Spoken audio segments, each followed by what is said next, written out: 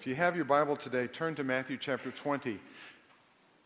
Matthew chapter 20. We're looking at a whole series of messages called Radical. It was based on the concepts from this book, Radical, by David Platt. As I've said before, I like many things in it.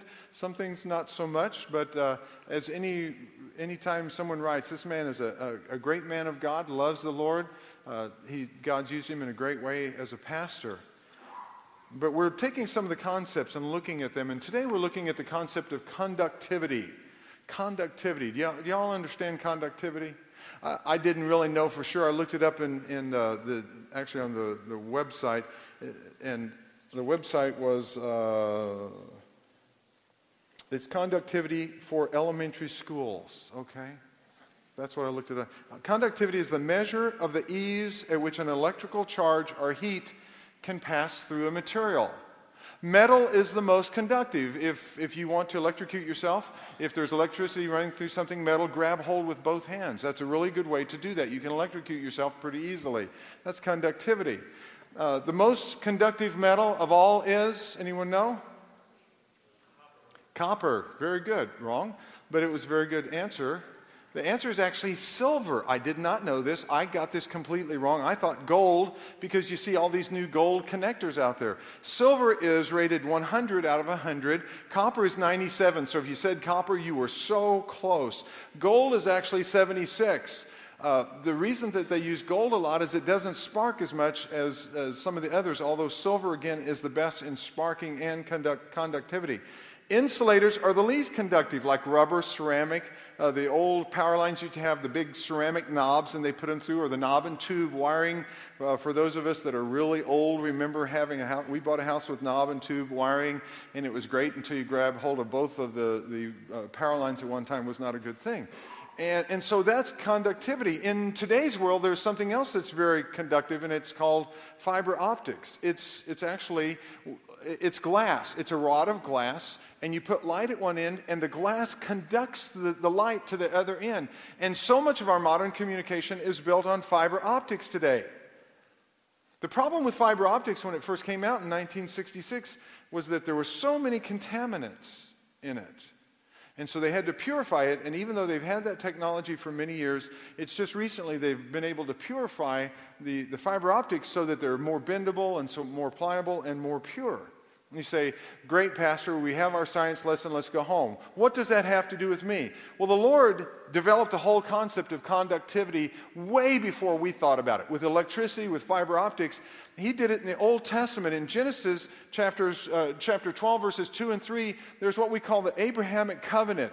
God came to Abraham and He says, listen, I'm going to call you out of where you are, and I'm going to bring you to this place. And He makes a covenant. And this is what He says, I will make you into a great nation, and I will bless you. That's great news. God's going to bless Abraham, and through Abraham, He's going to bless all of Israel. And through Abraham, we find in the New Testament, in Romans, that we are also children of Abraham in the sense that every believer in Jesus Christ also is blessed by God. So I will make you into a great nation, and I will bless you. And then look at the next part.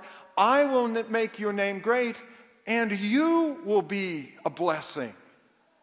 God says, I'm going to use conductivity. I'm going to conduct through you my work. I'm going to bless you, and through you, I'm going to bless others. Look at the next part. I will bless those who bless you, and whoever curses you, I will curse. And all the peoples on earth, that's us, that's where we fall in, all the peoples on earth will be blessed through you. And the radical part of our faith is that we can't just grab hold of the faith and keep it for ourselves. The radical part of our faith is that when Jesus Christ comes into our life, when we start this whole new process of knowing who Christ is, we cannot keep it to ourselves. The radical part is that we're supposed to give it away. In fact, more than that, as we're blessed, we're to bless others. What Christ does in me is to flow through to others. We're to be conduits of God's blessing. That's where we're going with the message today. Now, in Matthew chapter 20, I talked earlier that there are some impurities. And so what impurities hinder my conductivity? What is it in my life that needs to go away? And we see some pretty radical responses. We see kind of a humorous event that happens in the life of the disciples. Look at Matthew 20, starting in verse 20, and we're going to go through verse 28. Then the mother of Zebedee's sons came to Jesus with her sons. Have you ever heard the term stage mom? This is a mother who says, "Oh, my boys, they're the best." The stage mom comes and says, "Oh, my daughter, she's the best ballerina. All my children," and they're always pushing their kids. James and John wanted to get the Lord's attention, so what do? They go to their mother and say, "Hey, Mom, come put in a good word." Now, I'm not knocking motherhood. I think it's great. And moms, I want you to be proud of your kids. Just watch out what you say, okay? Then the mother of Zebedee's sons came to Jesus with her sons, and kneeling down, bowed down before him, asked a favor of him. Look at this. This is what Jesus says. "What is it you want?" he asked. Do you think Jesus already knew when she showed up? Yeah, absolutely. She said, "Grant that one of these two sons of mine may sit at your right and the other at your left in your kingdom." Hey, Lord, James and John, these are the two best guys you've got. Why don't you put one right-hand man, left-hand man, first and second in the kingdom? What do you think? And look at what Jesus says in verse 22. "You don't know what you're asking," Jesus said to them. "Can you drink the cup I'm going to drink?" "We can," they answered. Jesus said to them, "You will indeed drink from my cup, but to sit at my right or left is not for me to grant. These places belong to those for whom they have been prepared by my Father." Now get this. They come and they say, "We want to be right and left," and Jesus says, "Wait a second, you don't understand this whole cup that I'm going to drink." "Oh, yeah, we can do that." They're just, yeah, we can do that. What do you want? What do you want? We'll get there. Jesus says, "You have no clue what you just asked."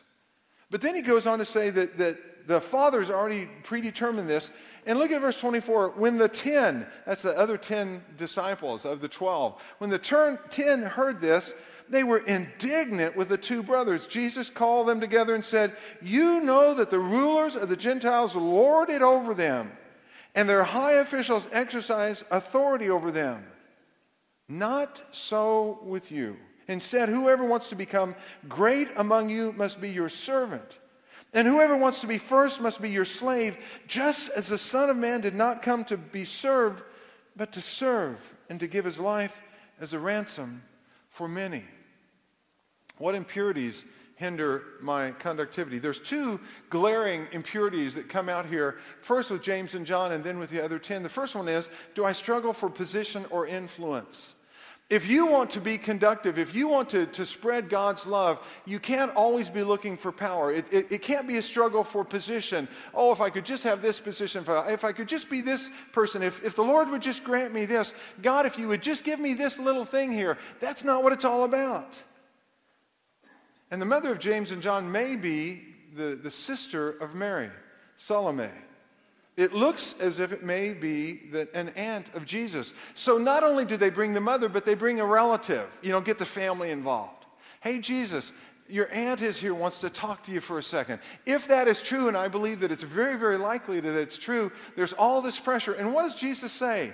"What is it you want? What do you want?" That's a really good question. When you come to Jesus Christ, it ought to be a question that we ask of ourselves. What do you want from Jesus Christ? "Well, I want my life to be smooth." Then don't come to Jesus Christ. That's not what Jesus Christ promises. Jesus Christ says, "Come to me and I will take your burdens and I will give you forgiveness." But the closer you come to Jesus Christ, Jesus at one time says, "Listen, if they hated me, they're going to hate you. If I'm going to have to suffer, you're going to have to suffer." And we have this misconception that if we come to Jesus Christ, everything's going to be wonderful. We're going to get the big car and the big house and the big promotion, and all these things are going to happen. And sometimes they will happen, but that's not what always happens when you come to Jesus Christ. James and John are already in the inner circle. When Jesus, sometimes the disciples get to a place and they go into a home, and he says he left the 9, and Peter and James and John went with Jesus into the inner circle when Peter's mother-in-law is sick. That's how we know that Peter was married. He had a mother-in-law. And Peter's mother-in-law is sick, and Peter and James and John come in, and several other times that happens. In the Garden of Gethsemane, at the very crucial part of Jesus' ministry, right as he's going to the cross, the Garden of Gethsemane, he takes the 12 to the garden, and he says to the 9, "You stay here," and he calls Peter, James, and John, you guys come on with me closer. I need the three of you. You'll understand and you'll pray with me. And they all fall asleep. He's in the inner circle already. And he says, can you drink the cup? Keep your place here. Go back to Psalm 22. Psalm 22 is a fascinating prophecy of what's going to happen for the Messiah. And you get to the Psalms and you realize that there are several Psalms here that describe some of the things. Psalm 22 is one of those Psalms that if you knew it and you understood it, it should be very powerful. Starting in verse 12. Verse 12 says, many bulls surround me, strong bulls of Bashan encircle me. Verse 13, Psalm 22:13. Roaring lions, tearing their prey, open their mouths wide against me. I am poured out like water, and all my bones are out of joint. My heart has turned to wax. It has melted away within me. My strength is dried up like a potsherd. My tongue sticks to the roof of my mouth. You lay me in the dust of death. Jesus is laid out in the dust of death where they crucified many people. He's laid out in that dust of death. Dogs have surrounded me. A band of evil men has encircled me. They have pierced my hands and feet. Amazing. Hundreds of years before crucifixion was ever even thought of, hundreds of years before that, there's this prophecy that someone would have their hands and their feet pierced in crucifixion. I can count all my bones. People stare and gloat over me. Verse 17. Verse 18. They divide my garments among them and cast lots for my clothing. Jesus says, do you want the cup? Here's the cup. This is what's going to happen. It's going to be horrible. It's going to be terrible. It's going to be like lions and bulls trampling me and tearing at my flesh. And they're going to divide my clothes and they're going to cast lots over the one garment that's worth something. And you understand I'm going to be laid in the dust of death and my hands and feet pierced. Can you do that? And James and John say, sure, we can do it, except they have no clue. It's the cup that Jesus is talking about. The tendency to want position, to want attention, to want to be in charge is deeply ingrained in every one of us, isn't it? We have two little dogs. We have Bo and we have Buddy. Buddy is the big brother, Bo is the little brother. And those two little dogs over Thanksgiving vied for attention, vied for position. We had some people over for Thanksgiving, and immediately they climbed up in people's lap and they looked so adoringly because they could smell turkey. Actually, they didn't like any of you that came over. They just wanted your food. They were vying for position. They were vying for attention. And what's funny is that several times since then, I would sit down in my chair and I would sit to relax, and all of a sudden the little dog would jump up and then the big dog would jump up, and I've got two dogs in my lap. And what do they want? They're smelling my breath. What did you have? Can I have some of that? And so many times that's exactly what we do. Jesus talks here, and he uses very strong words. He talks about the archontes, the Greek word archontes. It's the rulers. It's built on the word arch, which is the big, magnificent structure. The megaloi, the high officials, and even the word megaloi, it sounds like it is. And he says, if you want to be great, if you want to be megas, if you want to be first, you want to be protos, the prototype. If you want to be the prototype of being great, what do? He says, you have to serve. Jesus says, I came as the prototype of the servant to give my life as a ransom for many. He's hearkening back to Isaiah 53, the servant songs. Isaiah 53. He says, verse 6 says, all we like sheep have gone astray. We've turned everyone to our own way, and the Lord has laid on him the iniquity, all of the sin of everyone that's ever lived, the iniquity of us all. He was despised and he was rejected and he was beaten and he was brutalized on our behalf. And we struggle for position. Were those just words? No. In John 13, look at what it says. In John 13, it's kind of interesting because it's the Last Supper. They've come for communion. It's Passover time. In John 13, if you read the whole portion, is so powerful. In John 13, verse 3, it says, Jesus knew that the Father had put all things under his power, that he had come from God and was returning to God. And then it says he took his outer clothes off. He wrapped a towel around himself. And then verse 5, after that, Jesus poured water into a basin and began to wash his disciples' feet, drying them with the towel that was wrapped around him. It's the lowest of the low. It's the servant's job that nobody wants. Many biblical scholars, when they look at the whole thing and where Peter was and how he could see Jesus and where John was and the whole thing, it looks as if Peter was the last one seated. It looks as if it was supposed to be Peter's job to wash the feet. And Peter, one of the inner circle, thought he was too good to do it. So the King of Kings and the Lord of Lords, how great is our God? How great is our God? We've just been singing about that. The King of Kings and Lord of Lords got down, stripped out off his outer clothes, and in his underwear puts basically this towel around him and kneels down and begins to wash feet. And when he gets to Peter, Peter says, "Don't do this, Lord." And Jesus says, "Don't you understand? I need you to learn to serve." Do you struggle for position or influence? Number two, do I struggle with jealousy? After the two have pulled their little stunt, the other 10, and you can just see Peter. "Hey, James and John, how come you guys didn't let me know you were going to do this? I could have been in on this deal. I could have been a part of that." The other 10, they hear about this, and it says they are indignant. Very strong word, Matthew 21:15, when it says that Jesus cleared the temple and the children began to shout, "Hosanna! Hosanna!" The religious leaders are indignant. In Matthew 26, when Mary of Bethany comes, and this is right before the crucifixion, in the last week, Mary of Bethany comes and there's a dinner, and she begins to anoint the feet of Jesus with oil, this perfume, and she begins to wipe his feet with her hair. And this is so uncomfortable for everybody. I mean, socially, this is off the map. No one should do this. And it says that the disciples were indignant. D.A. Carson, who is a Bible scholar, says the indignation of the 10 sprang less from humility than jealousy. Plus, they had the fear that they may lose out. They wondered if maybe James and John had somehow inched closer to Jesus by doing this. They were indignant, they were jealous, they were afraid. James 4:1 says, "What causes fights and quarrels among you? Don't they come from your desires that battle within you? You want something but don't get it. You kill and covet, but you can't have what you want."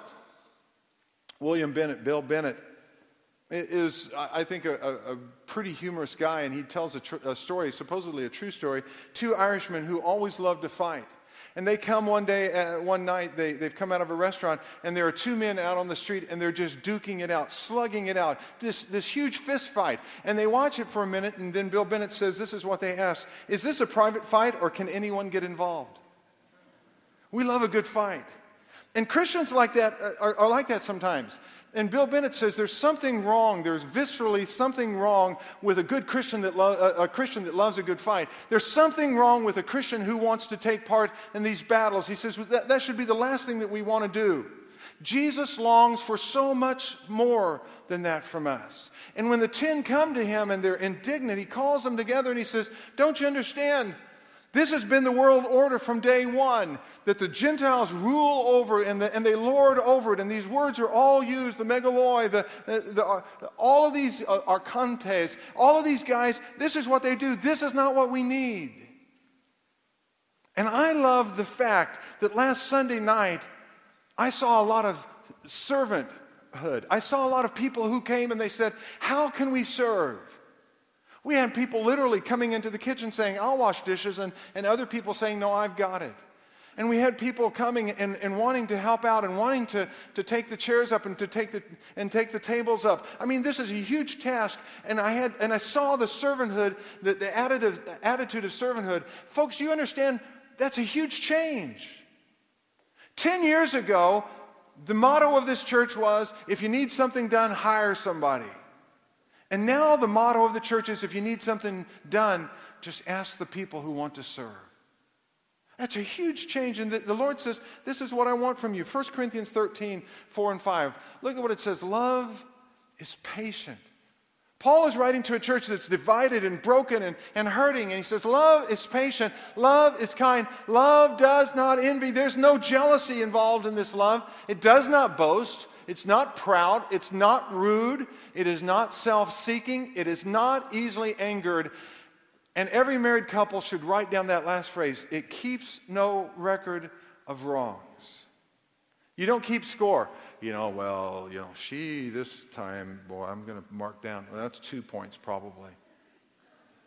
And I only did 1, so I'm ahead. You keep no record of wrongs. And the truth is, in the church, for centuries, people have kept records of wrongs, and we're jealous. The Lord says, wait a second. I gave you life. I sent my son for you. I've given you everything. What more do you want? No. What have I done for you? What are those impurities that hinder my conductivity? And the second part is, what characteristics improve my conductivity? Over a period of time, they have improved the fiber optics exponentially so that now they are so much stronger, faster, better to use. What characteristics improve my conductivity? Look back at Matthew chapter 20, looking at verses 29 through to the end of the chapter. It says this: as Jesus and his disciples were leaving Jericho, a large crowd followed him. They were leaving Jericho, a large crowd followed him. 2 blind men were sitting by the roadside, and when they heard that Jesus was going by, they shouted, "Lord, Son of David, have mercy on us." Now get the scene here. Jericho is in the lower part. It's there by the Dead Sea. It was the symbol of the strength of Israel or Canaan when Israel came in. It's where they marched around Jericho. The walls fell. There was an old Jericho. There was a new Jericho. There were 2 city places, and it had been rebuilt. And it was still this huge place because the roads crossed right there. And so it was like being in Chicago or Kansas City, where you had all these crossroads, people going north and south and east and west. And Jericho was very busy, and they're walking by the side of the road. 2 blind men began to say, "Lord, have mercy. Lord, have mercy on us. Lord, Son of David," a messianic title, by the way. Lord, Messiah, have mercy. Look at verse 31. The crowd rebuked them, told them, "Be quiet." But they shouted all the louder, "Lord, Son of David, have mercy on us." It's busy, it's hustling, it's bustling. Jesus stopped, verse 32, and called them. The same phrase, "What do you want me to do for you?" What is it you want? What do you want me to do? You have 2 blind people. What do you think they want? Why did he ask that question? Did Jesus know what they wanted? The same thing that he knew about the mother of James and John. He knew what they wanted, but he wanted to hear it from them. "Lord," they answered, verse 33, "we want our sight." Jesus had compassion on them and touched their eyes. Immediately, they received their sight. Now look at that last phrase, "and followed him." It's one of the only times in the New Testament, I think it may be the only time, where someone's healed and immediately becomes a follower. And the terminology here is that they gave everything. They went immediately to be with him. What characteristics improve my conductivity? Number 1, crave compassion. Crave compassion. It says that Jesus saw them and had compassion on them. Jesus demonstrated compassion 4 times in Matthew, other times as well. In Matthew chapter 9, verse 36, this whole crowd is there, and Jesus is surveying the crowd, and it says, as he sat on the hillside and saw the crowd, it was as if they were like sheep that had no shepherd, and he had compassion. They needed someone to care. They needed a shepherd. They needed someone to take care of them. In Matthew 14:14, John the Baptist is murdered by Herod. John the Baptist is killed. He's murdered for no reason. And Jesus says to the disciples, "Let's get away." Jesus needs some time to pray. This is the man who has become his Elijah. This is the man that Isaiah 40 talked about, the one who's going to prepare the way, the one who's going to talk about the road that's built in the wilderness for him. That's what John the Baptist did. John the Baptist is the first one who said, "Behold the Lamb of God who takes away the sin of the world." John the Baptist is the one who has baptized him to signify what's happening and initiate the ministry of Jesus Christ. John the Baptist is a relative. John the Baptist is someone who's close to him, and Jesus is heartbroken. He knew it was going to happen. He understood that it had to happen, and yet Jesus is heartbroken, and he wants time alone. And a huge crowd shows up. It says in Matthew 14:14 that he had compassion because many of them were sick, and he healed them. In Matthew 15:32, there were 4,000 there. And he says to the disciples, 4,000 men plus their families. And he says to the disciples, they've been 3 days without food. What should we do? And this is the second time it's happened. He's already had fed the 5,000 men and their families. Now it's 4,000. And he says, what should we do? And the disciples are thinking, well, Lord, you did it before. What are you asking us? And it says the Lord had compassion on them. Do you care about those who need someone to care about? Do you have compassion for those who need healing? Do you have compassion on those who are hungry? Why don't we have more compassion? The truth is, for me, I don't know what your answer is, but the truth is for me, sometimes I think it's their own fault. They made bad decisions.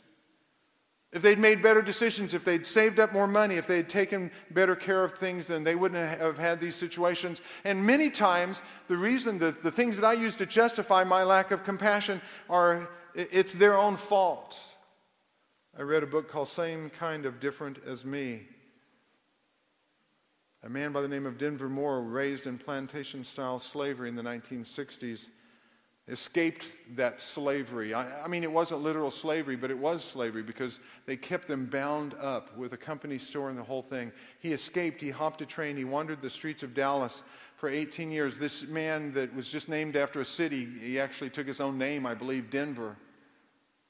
And Denver was wandering in Dallas for 18 years, and Deborah Hall came to a rescue mission there and began to start this relationship, and she realized that he needed a man to come along his side. And she finally got her husband, Ron Hall, to be a part of that.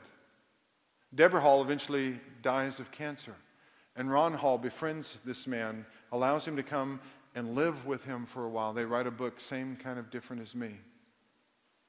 And Ron Hall says that I went thinking I was rescuing Denver, and the truth is that Denver rescued me from my lack of love and compassion for another one of God's children. It's powerful. This man who was mega wealthy and this man who was extremely poor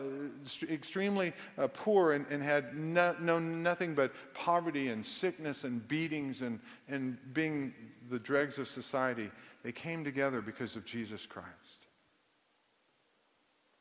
We make the same assumption.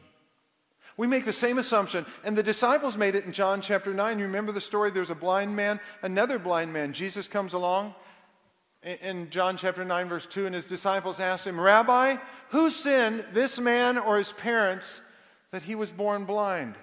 You know what struck me? I was reading through that again. You know what struck me about that? The guy was blind, not deaf. There was a television show called Becker. I didn't particularly like that. Ted Danson starred in it. I didn't like it, but they had a blind guy who was selling papers. And many times they would talk about the blind guy, and he would say, I'm blind, not deaf. I can hear you. And so they would take a couple of steps back, and they would say the same thing. He says, I can still hear you. And I wonder if the blind guy that day, who sinned, this man or his parents, that he was born blind? I wonder if he said, hey guys, I'm here. Do you care about me? We make that assumption. Verse 3, Jesus responds, this happened so that the work of God might be displayed in his life. Is tragedy or a crisis a potential platform for God to display his glory? Every time. Every tragedy, every crisis is a potential platform for God to show up and do the things that only he can do. These blind men would not be stilled. In reading through this, Joseph Stoll, as he's commenting on this passage, says, compelling causes marshal powerful responses. Did you get that? Compelling causes marshal powerful responses. Jesus is coming along, and these men who deep in their heart know they have no hope of ever having sight, see in their mind, I guess, and hear of him and realize that this is their one chance. And the compelling cause was that there was someone who gave them some hope, and they said, have mercy on us, have mercy on us. And they would not shut up. They could not quiet them. Crave compassion. Number 2, develop discernment. Develop the discernment. The crowd tried to quiet them down. Sometimes that's a good thing, but not this time. They did not want to bother the Lord. And so the crowd, it says, do we know if that was disciples? You have to know that probably the same James and John, because they're so close to the Lord, they're probably saying, shh, hey, tell those guys to hush. Tell them to sit down. Tell them to be good. Tell them not to do that anymore. You had to know the disciples that were there. They had to have a part in that. And the man's words, the two men's words, Lord have mercy, became a part of a liturgy of a lot of churches. It's Kyrie eleison. That's the Latin. Kyrie eleison, Lord have mercy. Songs have been written about it, and it's been used in a lot of church liturgy. Lord have mercy. It's not something we deserve. It's not something that we can do anything about. Lord, have mercy on us. Lord, show us grace when we don't deserve grace. Lord, will you do what only you can do? We have been locked into this blindness. Can you give us light? Are we willing to learn the times that we need to say hush up and the times that we need to say here and extend a hand? Proverbs 1:5 is an interesting verse. It says, let the wise listen and add to their learning, and let the discerning get guidance. Let the wise listen and add to their learning. The day that I quit learning is the day that I need to give up being a pastor. The day that I quit learning is the day that I hope the Lord will take me home. I love to read. People give me books, and I try to read them as quickly as I can. Got the new John Grisham novel. It took me hours to finish that. Actually, one day. That's sad, but I did. I love to read, and I love to read different things. And as I read these things, I just do it because I want to grow, and I want to experience what someone else can tell me. And I love to read novels just for pleasure sometimes. I took up scuba when I was 49 because I wanted to learn something different. My son, Chris, wanted to do that with me, and I said, sure, I'll learn that. I still have a lot to learn about bicycles. Someone, I think it was Radine McCullough, gave me this. It was from a pastor on a Sunday morning in 1896. A Baltimore preacher thundered from his pulpit. This is what he said: those bladder-wheeled bicycles are a diabolical device of the demon of darkness. They are contrivances to trap the feet of the unwary and skin the nose of the innocent. They are full of guile and deceit. When you think you have broken one to ride and subdued its wild and satanic nature, behold, it bucketh you off in the road and teareth a great hole in your pants. Look not on the bike when it bloweth upon its wheels, for at last it bucketh like a bronco and hurteth like thunder. Who has skinned legs? Who has a bloody nose? Who has ripped breeches? They that dally along with the bicycle. And in the paper on August 25th, 1896, this appeared: hey, diddle diddle, this bicycle riddle, the strangest part of the deal. Just keep your accounts and add the amounts. The sundries cost more than the wheels. Boy, is that ever true. I can laugh about that because I broke my ribs 6 weeks ago riding a bicycle. See, that's for those of you that don't know that. What I think is interesting is that we're always learning and growing. And we need to develop discernment. Our problem is knowing when there's a real hunger for Christ and when someone is looking for a handout. How can we know that? How can we know if someone's really in need? Well, I think the first thing you do is ask the Lord, pray. If you come across someone and you wonder, because folks, right now, every time you come out of Target, every time you go around the city, you're going to have somebody out there looking for a handout. And you say, I can't give to everyone. Who should I give to? Ask the Lord. That's why we're trying to provide some ways that you can help. We have the clean water for those in Laos. We have what's happening in India. We have the Good News Rescue Mission here locally. You can go to World Vision and adopt a child. You can go to Compassion International, Gospel for Asia. Our missionaries like Tan Seichao, we're getting Bibles into places that you couldn't possibly go because we're doing that through the Mian people, through the Oriental people there, the Asian people there. We have Tony and May. We have others. They're just Enoch and Janelle. There's so many others that are out there that are doing good work. And the developing discernment is to understand that Jesus Christ is passionately addicted to people. And he's consumed with the details of their life, their relationships, their eternal destinations. All you have to do is come to the Lord and say, Lord, what would you have me to do? Develop discernment. And the third one is learn to love.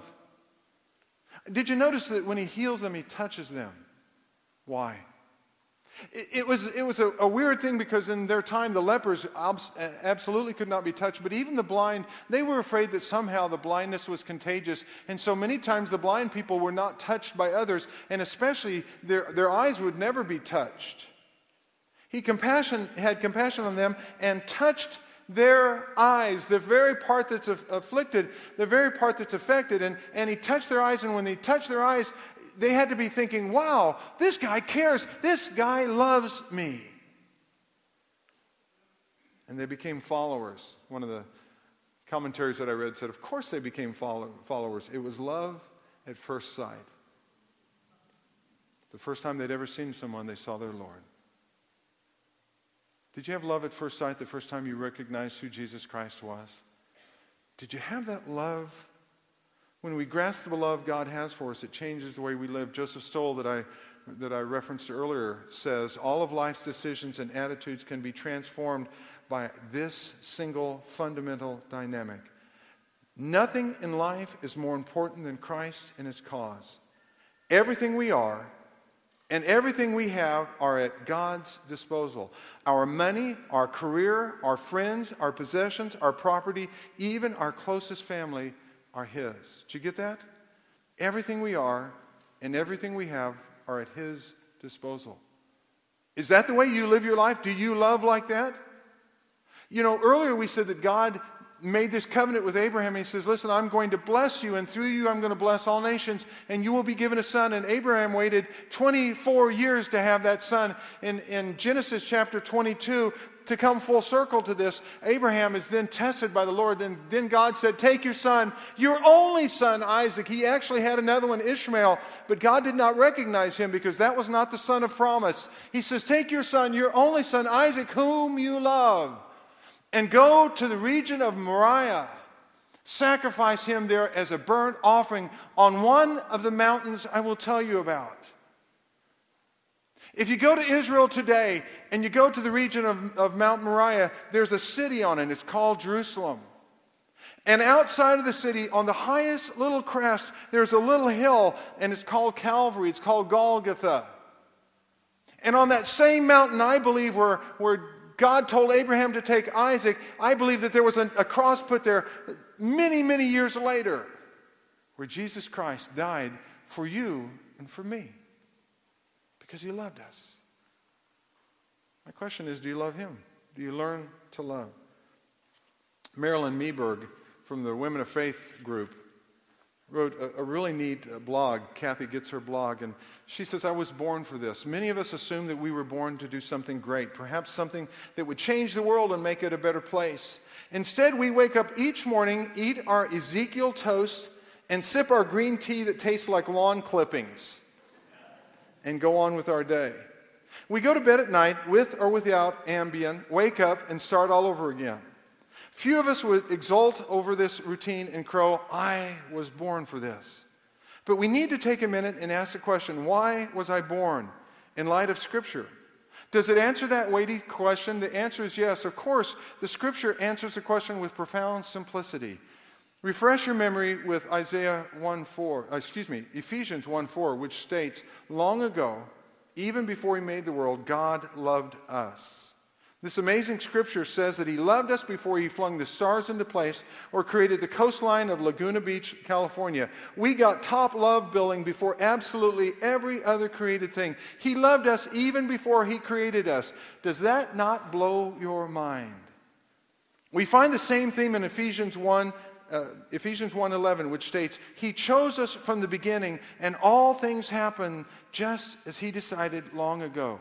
What was it He chose? He chose to create us so that He might love us. He chose us to be the recipients of His never-ending, unfathomable love. So then why were we born? We were born to be loved by God, plain and simple. Some of you may be muttering a bit. I can hear you saying, how can you reduce that huge question about why we were born to such a simplistic God created us so He could love us answer? I didn't reduce it. God did. I didn't reduce it. God did. And I think Marilyn is absolutely right, but I think there's another aspect of that. He made us to love us, and He made us to love others. He says, I am going to bless you, and as I have blessed you, I want to bless others. The truth is, we love the privileges of Christianity, but we don't like some of the other parts of it. Matthew 28, in the book that David Platt has written, in Matthew 28, where it says, go and make disciples, we say, well, that's for other people to do. But Matthew 11, where it says, all you who are weary, come to me and I will give you rest, that's for us. In Acts 1:8, it says, go into the ends of the world, that's for others. In John 10:10, he says, I've come to give you life, life to the full, oh, that's for us.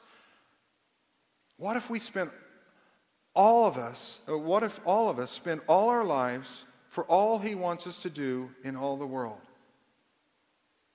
What if all of us spent all of our lives for all he wants us to do in all the world? What characteristics improve my conductivity? It was interesting because I was really praying about how to close this message, and it came to me that I know a Denver too. There was the Denver that I mentioned earlier, and same kind of different as me. I knew a man by the name of Denver Brunner. Sorry, Liz. It's not your relative. Denver Brunner lived in Amarillo, Texas. He was a former oil worker. He worked on an oil field until he hurt his back. He went to work at the dealership when I was a business manager there. And Denver probably swore more than any person I've ever seen. He couldn't ask for a cup of water without swearing. I mean, he used swear words in ways I've never heard before. I mean, he could make something filthy out of anything that he asked, and he went to work as a salesman.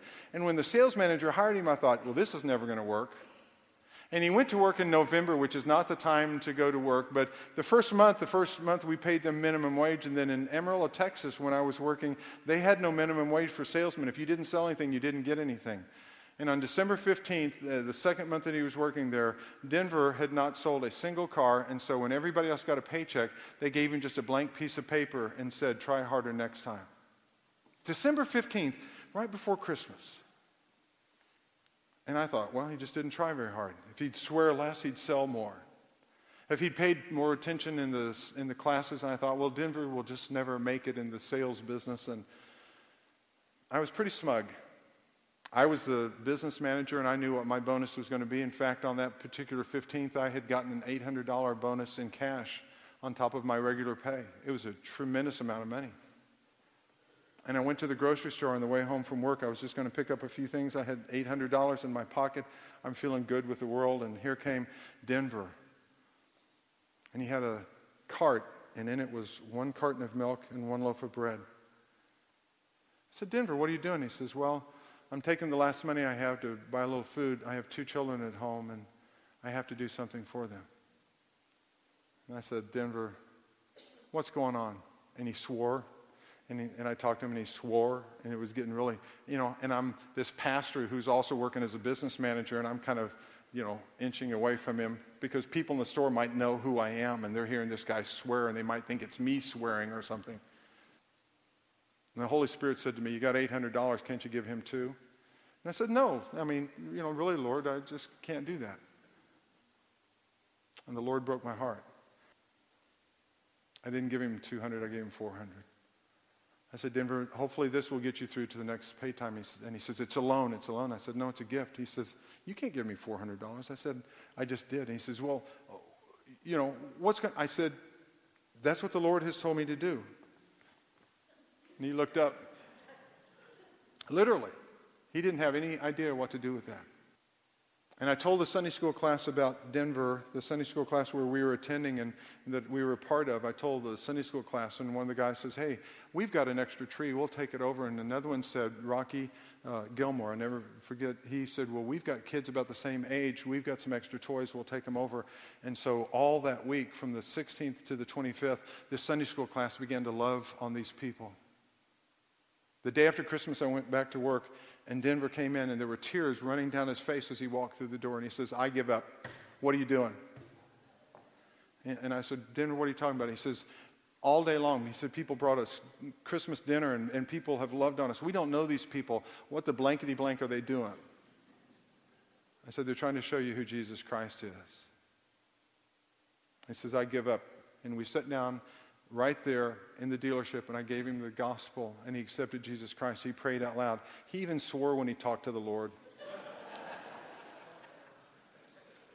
But I don't think God minded too much. From the 15th through the 30th, no one sold more cars than Denver. He became one of our best salesmen. He got involved in the Sunday school class, and his wife came to know the Lord, and his 2 kids came to know the Lord. The last time I checked, Denver was a deacon at the church because the Sunday school class showed compassion, showed discernment, and heard someone calling out, not in the words we expected, but, Lord, have mercy. My question is, what are you going to do with the message? Let's pray. Father, you've called us to hear a radical faith that loves the unlovely in our midst, that does what only you can do. And Father, I'm reminded of people that I have crossed paths with on your divine appointments throughout my entire life, knowing that you wanted me to love them in you, to show compassion, to care, to show discernment, to give when prompted by your Holy Spirit. And Father, I realize that it doesn't come naturally. It's very hard for me to do. But we need to show your love because that's how you transform your people. Father, we need you to be radical in us so that we can be radical for you. To believe, to love, to give, to live the life you've given us. We pray this in Jesus' name. Amen.